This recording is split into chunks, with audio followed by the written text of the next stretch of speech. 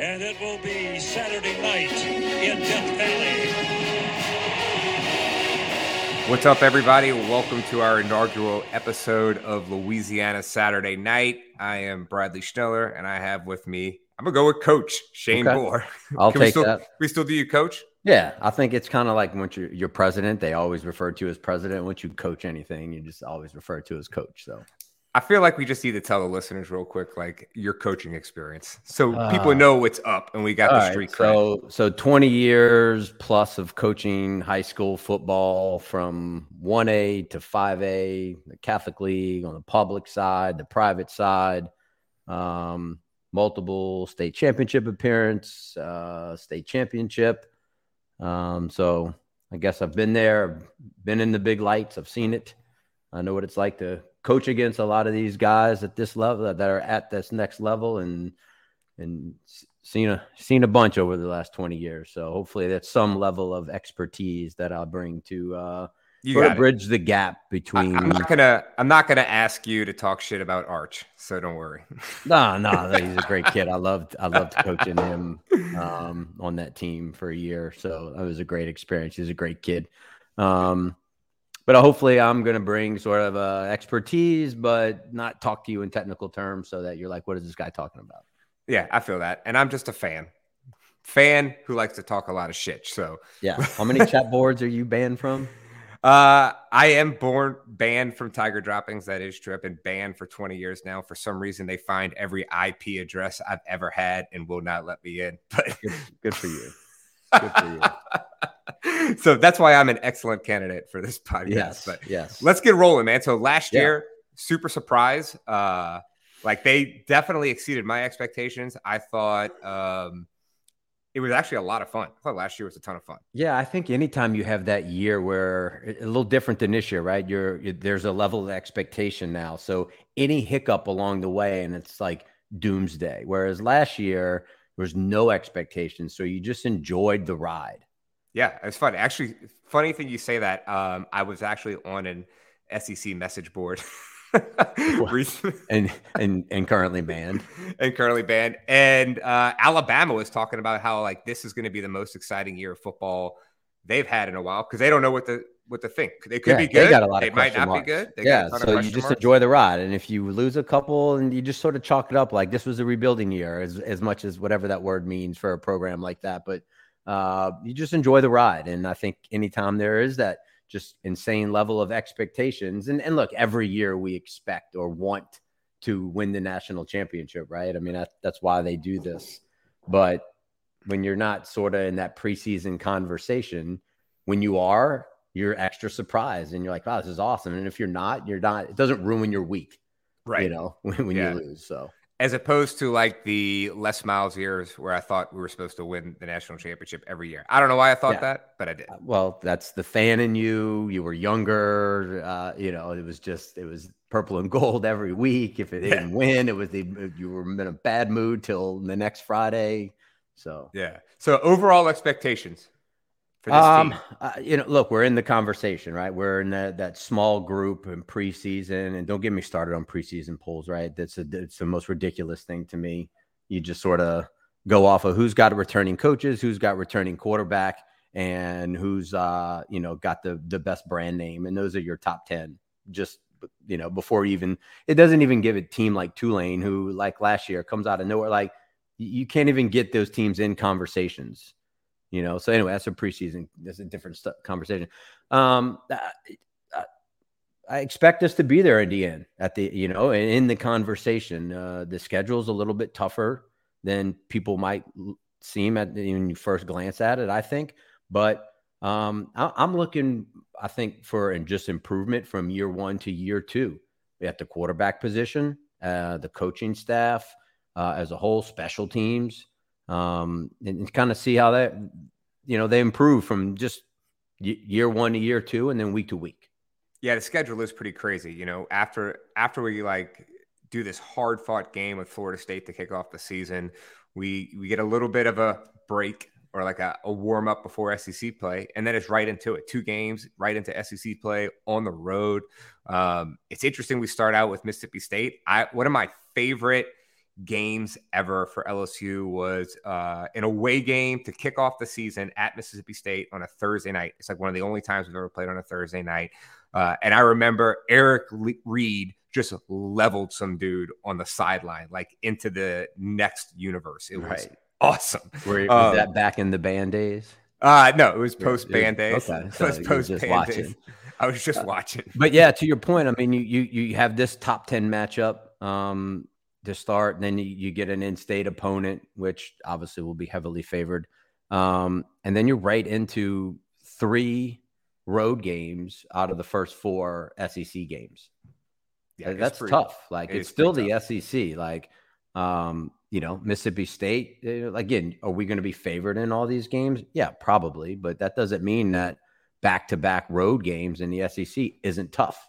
Now, we talked about overall expectations for the year. One of the things that I'm looking forward to is last year we had in a ton of transfers, right? Like, we hit the transfer portal hard. Team was young. We were pretty depleted. We didn't even have like our full allotment of scholarships on the roster last year. And so what I think you saw last year was a lot of inconsistency. Like, the team could play. Like, they get up for a game, they could play, but we had that inconsistency there, which showed its head. Really, like, Arkansas shouldn't have been in that game with us. They were. We got shellacked at Texas A&M, which was a big-time disappointment where we just kind of ran out of gas at the end of the season. So for this year, I'm looking forward to what we should see a lot more consistency week to week. Well, I think that's why there's so much hype on this team, right? You got the coaching staff, which is relatively intact from last year, that had the full off season, right, to work with the same group of guys who all came back. Now, of course, we do have some transfers still, but not nearly as many as the first year, with Kelly and that staff. So I think that's why there's so much hype. You've got a nucleus of people back, from coaching staff to players. You insert a few transfers. You should see a ton more improvement and more cohesiveness, I think, between quarterback and receivers, those type of things that just takes time to develop. Right. So in terms of Brian Kelly, we talked about overall expectations. What are you looking forward to with Brian Kelly, especially from a coaching perspective? Well, look, there's a lot of pressure on him right now, right? And it's the whole year 2 thing. You got the women's basketball year 2, then baseball year 2. So there's this sort of phantom thing about year 2 coaches. Is that realistic? I don't know, to put that kind of pressure on a year 2 coach. This would be the hardest one for sure. Yeah, in anything, right? I don't care what sport or what school, like, just to come in year 2, turn it around to that point. I think, look, I like Brian Kelly because I think he's just the right kind of coach that LSU needs. And I like the fact that, like, his coordinators, are back. So you got this whole nother year.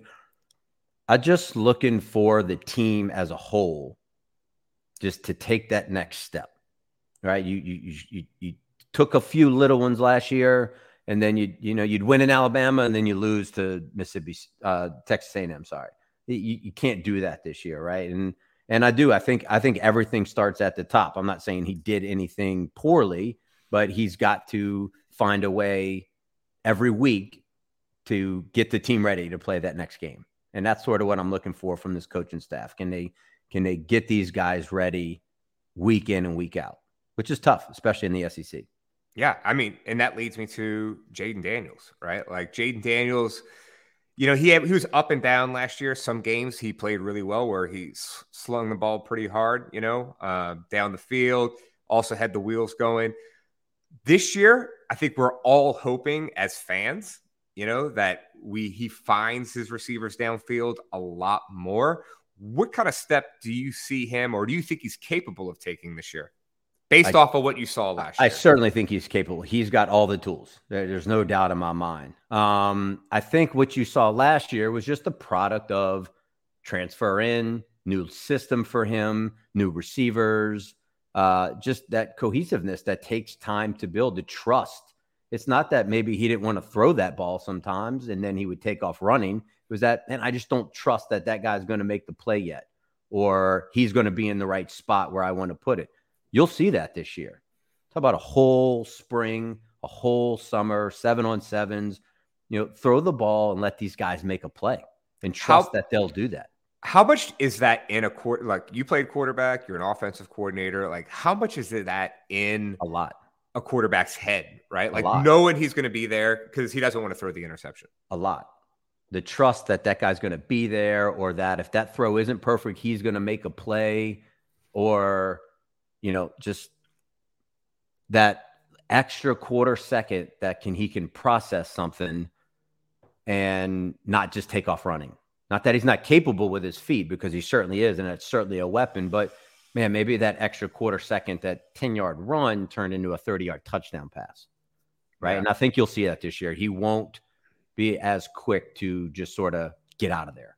Well, when you look at that, like, okay, we talked about his hesitation to throw the ball downfield. He doesn't have maybe the trust of his, receivers, or he doesn't trust his receivers. How does that differ for a guy like Garrett Nussmeier, who came in the SEC championship last year and just let it rip? He's sort of operating a little different. When the backup mentality as a whole, like if he's a starter, he might not be operating. Yeah, maybe, right? He's got nothing to lose, right? Hey, I'm the backup, or there's an injury, or I'm just starting this one game because somebody's out. Like, it doesn't really matter if I go throw 2 or 3 interceptions and then they're going to bench me, right? That's not going to happen. Right. He's in there. He's sort of the only option. Like, let it rip. You know, there's a comfort of like, I'm just going to sling it. Whereas if you're the starter and you got to worry about, okay, well, they might bench me, or, we got to sort of live to play the next down or the next drive. Maybe punting the ball isn't a bad in this situation, whereas, and you're a backup, you get in there, the expectations are sort of like, hey, just go out there and have fun. And you sort of just close your eyes and let your instincts and your talent take over, and you just slinging it. Yeah. Well, so look, right now on DraftKings Sportsbook, okay, we got Caleb Williams at plus 450 to win the Heisman. Jayden Daniels right behind him at plus 1100. Then you got your boy Quinn Ewers with the sick ass mullet at plus 1500. And then you got Florida State quarterback, right even with Quinn Ewers right there at plus 1400. How do you look at what would it take for Jayden Daniels to win the Heisman this year? One, you need Caleb Williams to not win the Heisman, right? Right. Going back to back, he's got to have to prove something too. Yeah, it's certainly tough to do that.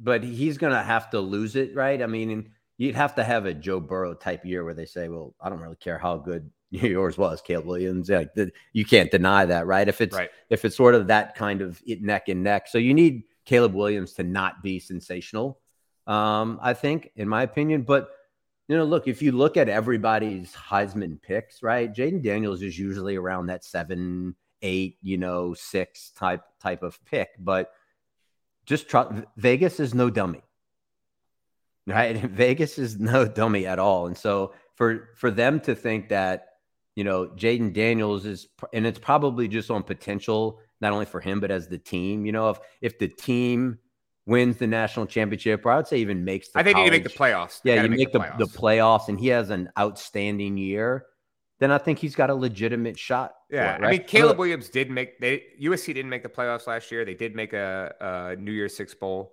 but he was still amazing. Now, I'll give you this stat real quick, though, just to show you where Vegas sort of lies, right? Going into last year, Caleb Williams had 0 snaps for USC, right? He was third and going into week 1 at plus 700 to win the Heisman behind CJ Stroud and Bryce Young. Yeah.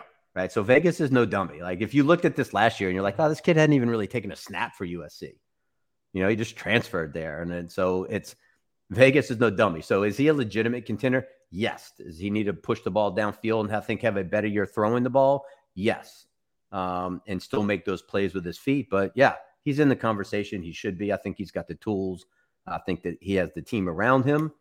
I think he's got a legitimate shot at it. That makes me like, this next point is like LSU's offense should be vastly improved from last year. Like, we have all the talent, the wide receivers, weapons all over the field. Like, Malik Neighbors is legit, first round draft pick next year or 2 years from now. I think it's 2 years from now. I think 2 for him. Yeah, 2 years from now. You got an offensive line that should just be all the time in the world. back there. And we had 7 running backs because we need them all. Yeah. Who knows when they're actually Yeah. going to be ready And to look, play. you've seen that across. Look, the NFL is dealing with that right now. The value of that one superstar running back is sort of a thing of the past, right? I mean, it's a brutal position, and you need 3 or 4 or 5 guys with different skill sets. Yeah. Yeah. Especially like college uses them in the passing game a lot more than, let's say, the NFL uses them in pass protection. You need different skill set guys and put them in situationally. And so when you were looking back at last year and you look kind of the way the offense operated, what that they did last year, do you expect more of this year? They were pretty creative, I like their style of offense. I like how aggressive they are. I expect to see more of that. I expect to see the ball being pushed downfield vertically a lot more. Yeah. Right. Almost back to the sort of the Joe Burrow stuff. Like, look, how many times did he just throw the ball? Right. That little slot fade and whether it be Jefferson or Chase, like they just went up and got the ball. And you see DBs like turning around, like have no idea where the ball is. Like that's the sort of comfort that I think you'll see this year. And I think as a coordinator, you can only call what your guys can execute. We can sit Monday through Friday and draw up the coolest plays in the world, right? And they all work on the whiteboard. In fact, I have, and I've showed you plays on the whiteboard. Yeah. And it's all great. Like every play scores in the coach's office on the whiteboard. But the reality is can they go out and do it? My first year, we had a young quarterback at one of the schools I was at, a freshman, and we would call, 4 verts, right? 4 vertical route passing concept.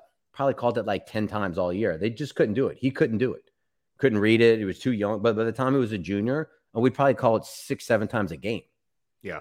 Right. It doesn't mean we don't like the play or we don't, you can't sit there as a fan and say, God, why aren't they doing this? Well, there's a reason they're not. Either the defense is really good at stopping it or we're not very good at executing it. And if you can't execute it against air, on Wednesday's practice, you think I have confidence as a play caller, we're going to go out against a top rated defense and somehow execute it. Yeah. But so I think you'll see a lot more vertical passing game. Well, the obvious thing to me would be that Mason Taylor came on real strong last year at tight end. Brian Kelly likes tight ends. He's put a lot in the NFL. Yeah. Would your expectations be that Mason Taylor is going to be a star this year? Oh, no, how he's not an All-American, or has that type of year. That position is always the most dynamic on the field, in my opinion. You can have those receivers or that running back or that, but the tight end, when you have you see it in the NFL, right? Like the Travis Kelce's of the world, because you're asking linebackers and safeties to guard those guys. Yeah, defensive backs are too small and linebackers are too slow. So it is, if you have a dynamic tight end who can help you in the run game, it's a game changer. It's an absolute game changer. It literally it's like having an extra lineman on the field when you want to run the ball, but then having an extra receiver on when you want to throw it. So it is, when you have that guy, it is, as a play caller, it's the most comforting thing in the world, because it asks a defense now to personnel themselves or put the right people on the field based off of down and distance, right? So 3rd and short might be a heavy run situation. So they're going to put extra linebacker on the field and take a safety off the field or a fifth guard, nickelback, other cornerback. Well, that's a great passing situation now, right? Because they got a linebacker who's normally not on the field trying to guard your most dynamic guy as tight end. So it's the best thing in the world. So I look for it. One, yes, the coaching staff loves to utilize them, and we've got a guy that can do it. Speaking of guarding players, one of my biggest concerns for this upcoming season is LSU's defensive backs. Which is weird, right? Because it's like I know, constantly DBU, in right? the conversation for DBU. Yeah, I mean, look, who knows what Denver Harris is going to turn into? He is not going to start for the year. He's going to be a backup, maybe even 3rd string as we start this year off. We got a transfer coming in, playing opposite of Jai Alexander, I think. And, I look at it, though, from an offensive perspective, from your experience, if our defensive backs are kind of mediocre at best, but we have an amazing defensive line and linebackers. We got Harold Perkins. Like, pressure kind of alleviates any type of concern. Yeah, absolutely. Right? Like if you don't have to cover people that long, then you can sort of have, a tier 2, secondary. Yeah. I don't want to sell those guys short at all, right? I think the problem that everybody has is that there's no marquee name that we're used to having, right? Where's the Tyrann Mathieu or the, Patrick Peterson or, whoever. Derek Stingley. Stingley, who I have a great Derek Stingley story one time when we have time about when, in the playoffs we played against his team. But we don't have that marquee name guy that we're saying, we're used to having this. So that guy would be a top 10 pick. So give them a chance to go out and prove themselves, right? I don't want to say, well, they're a B-rated unit. I don't know. They might be all A-plus guys. We just don't know yet. Yeah. Yeah, I'm with you. And but yeah, to your point, though, the better your front seven is and the more pressure you get, well, the less those guys have to cover. Right. And look, right now we're judging this off of scrimmage practices, those type of things. And if our offense is as expected and our wide receivers are as expected, like they're going against some of the best supposed to dominate them. Right. Look, what the year we made it to the Dome at one of the schools, I don't know if I can say the school's names or not, whatever. The first year we had a front seven that was so dominant. It was scary. And I'm telling you, in practice, if we gained a yard, I would turn to our guys and be like, yeah, that was good. That was good. It's like almost every play was a negative play against those guys. They were just so good. So yeah, like you said. And I mean, y'all were throwing up 45 points on like every other team. Then we'd go out on Friday nights and we'd rush the ball, run the ball all over the place. And be like, I told you that play was good. We gained a yard against our guys. Right. So to your point, is like you can't put a whole lot of stock in scrimmages because if those guys are as elite, neighbors in that wide receiver room are as elite as everyone thinks they are, well, man, it's gonna be tough to stop those guys. So I wouldn't put a whole lot of stock into a scrimmage. So yeah, I'm with you on that. So before we get it to Florida State, what is a game? And I hate saying a game because like everybody, we always want to see what we do to Alabama. I hate Alabama. I was actually driving around in my car today and listening to an LSU playlist because I'm getting geared up. You know how I like to just jam out to LSU songs leading into the first game. And I heard this song, I Hate Alabama. It was actually written by a Tennessee fan. It's pretty funny. But nonetheless, can't pick Alabama. What's a game you're looking forward to this season? It's at Ole Miss for me. I think it's the one that can trip you up. I think, you've got a coach who's extra creative offensively, and that can always give you problems. I low-key love Lane Kiffin. Yeah. He's one of those guys that like you hate him, except if he's your coach, then you love him. So I sort of appreciate that. I don't even hate him. I think he's hilarious. Like he knows how to play the off-field game. I think he's wildly creative, and it's one of those teams that like he's gonna have nothing to lose. Right? It's earlier in the year. It's first SEC road game, if I'm not mistaken. Is it first? No, we play. Oh, we're at Mississippi State and then Arkansas. So it's the start of the 2-game road. Even though Missouri's the next one. I just think that's a spot. I mean, you got a team sort of under the radar. You don't probably really know. Pissed off for last year. Yeah, and you don't really know what they have, and that's one of those teams that comes out and then throws a halfback pass for a touchdown, and then throws a double reverse in the third quarter for a touchdown, and you're like, how are they in this game? You're like, what are we doing? It's like because they got nothing to lose, and they're pulling all these tricks out of their hat, and that's the kind of coach he is, and so I think to me that's the one. A&M at the end of the year, like you should have revenge on your mind. That's what I'm looking at. I'm looking at A&M. But that's from a revenge factor. Yeah, but I just don't like Jimbo Fisher. Like, okay, that's my reason why. And then he's got Bobby Petrino as his offensive coordinator. That coaching staff, from what I've heard, is a disaster. Like it's got like personality after personality after personality, all pulling on the rope from different things. I've heard it's a disaster, but. So do they last? Do they last a year? What do you think is going to happen with them? I don't know. I mean, I don't know with his buyout. How deep those pockets are. I know it's Texas, and I know it's.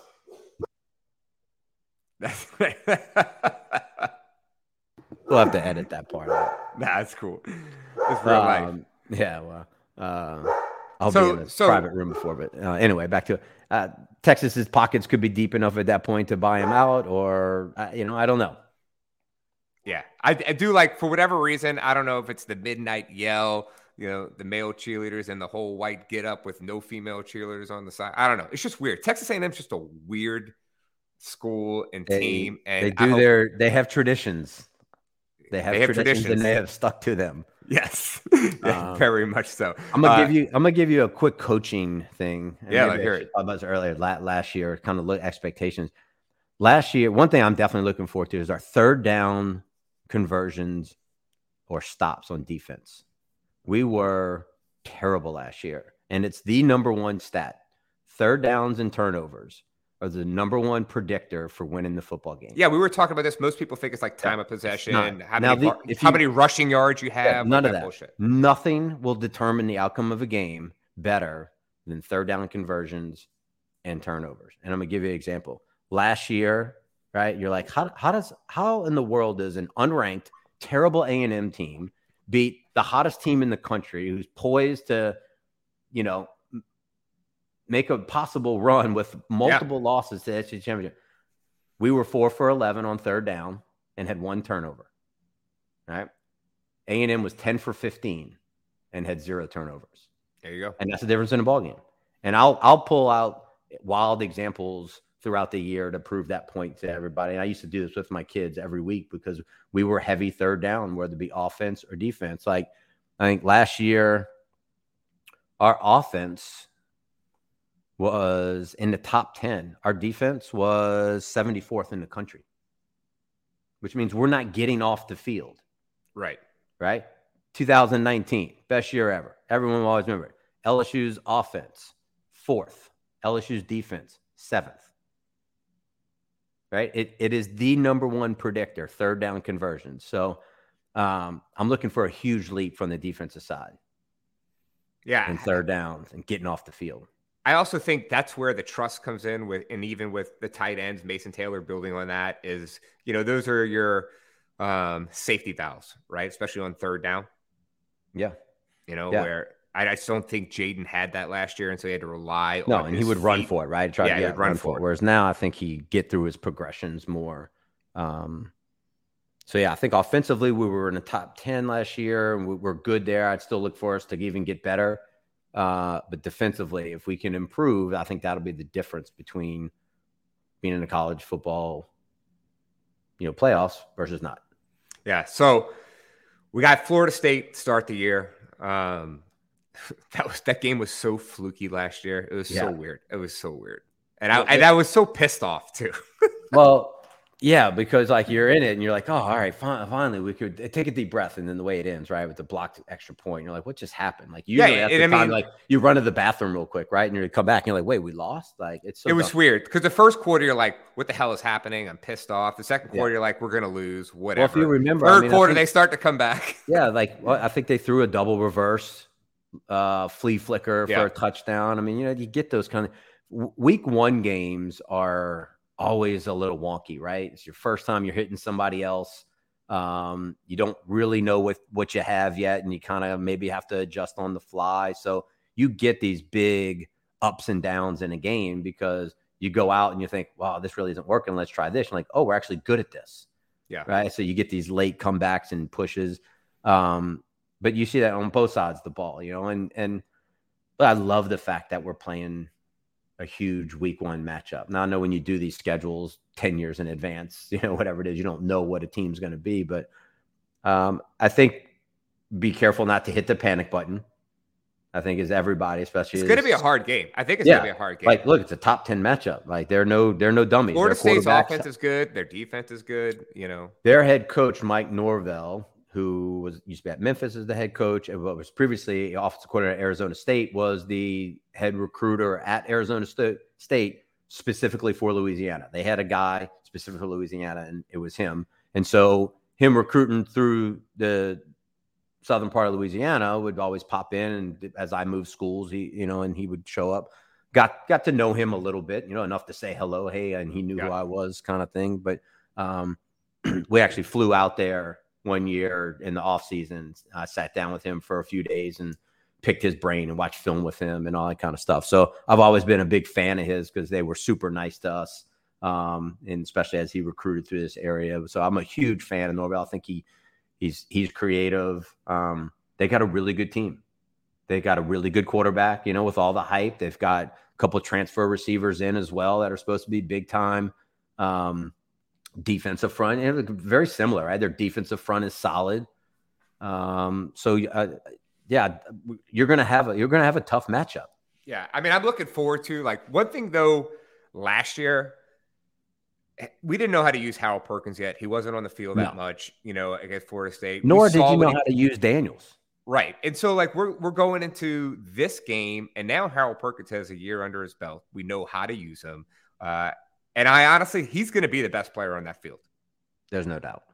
On offense, defense, whatever, he is the best player on that field. And I think that is going to make the difference because, Jordan Travis is a great quarterback. He's a Heisman candidate. Florida State offense is going to be good. Florida State defense is going to be good. I think the LSU offense is going to be exponentially better than last year, especially with the year under the belt with Denbrock. Again, we talked about the trust. We talked about, Jayden letting it. You're going to have a better sense of what Jayden Daniels and the offense can do now. You already know. Yeah. Right. And so week 1 last year, you're kind of saying, all right, well, we've had practice, but maybe it's not good. So there's a lot of running. I agree. The offense is going to be way more comfortable looking. Yeah, and the big X factor to me is Harold Perkins. He didn't really play in that game. And here's my concern too. I don't say if it's a concern, but when we talked about the DBs and that situation, and if you don't get to this quarterback early, right? And what I mean by early is the first few 3-4 seconds of the play, and he gets out of the pocket, right? If that first guy misses, he can run. Gets out on the he's great with his feet, but the problem is now you're asking the DBs to cover longer and off script, right? They're not running traditional routes at that point, right? They're off script. They're in panic mode. And you got a quarterback like they do can not only make plays with his feet, but throw the ball on the run, and that could be devastating. So I think it's important that when we do get to him, that we get our hands on him. Yeah. What do you look for the score to be? It's always difficult, especially week 1. As an offensive guy, I like to see points. But I also love the low scoring game. I think it's less than a touchdown game. I do think that both offenses will find ways to score points, especially maybe as the game goes on. So I wouldn't be surprised with a 31-27 somewhere in there. I mean, Vegas probably isn't far off. Yeah, it's interesting. My initial thought would be that this game would be very similar to the Alabama game last year, which in a way was in the teens starting the fourth quarter. Right. There wasn't a ton of points. And then it just kind of broke free.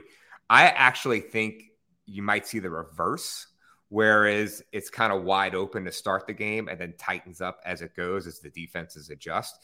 Because I feel like the offenses are going to have advantage to kick off this season, especially with the experience for both teams. But, that's my personal opinion. I'm not really sure if it's going to go down like that. That's a valid. I can't argue with anything you just said. Right. So, but I do think LSU pulls this out mostly because I think Brian Kelly is going to be a difference in this game. And I think Harold Perkins is going to be the difference in this game. Can't argue with any of that. I also have purple and gold. I was going to say, yeah, you're looking through a purple and gold lens, but there's nothing wrong with that. That's why we're here. That's why everyone's listening, right? We're not here to root for other teams. We'll probably end up picking LSU in every single game. Absolutely. My scores will probably be a little bit closer than your scores and maybe a little bit more analytical, but 42-0. Yeah, exactly. I don't think we're going to get there, but look, we're excited. Football's back. Starts tonight, Thursday, as we're recording, and all through the week. So it's a great week, and I know I'm excited. You're excited. The whole LSU world is excited. Let's throw this out there because I think I don't know when people are going to get a chance to listen to this, but let's just see if we're right or not. Right, I'm gonna throw it out there. I think Utah beats Florida tonight. Even with, I don't know if Utah's quarterback's actually playing tonight. I think they're playing their backup. You know what? I mean, as a coach, I don't follow them enough, so it's hard for me to weigh in.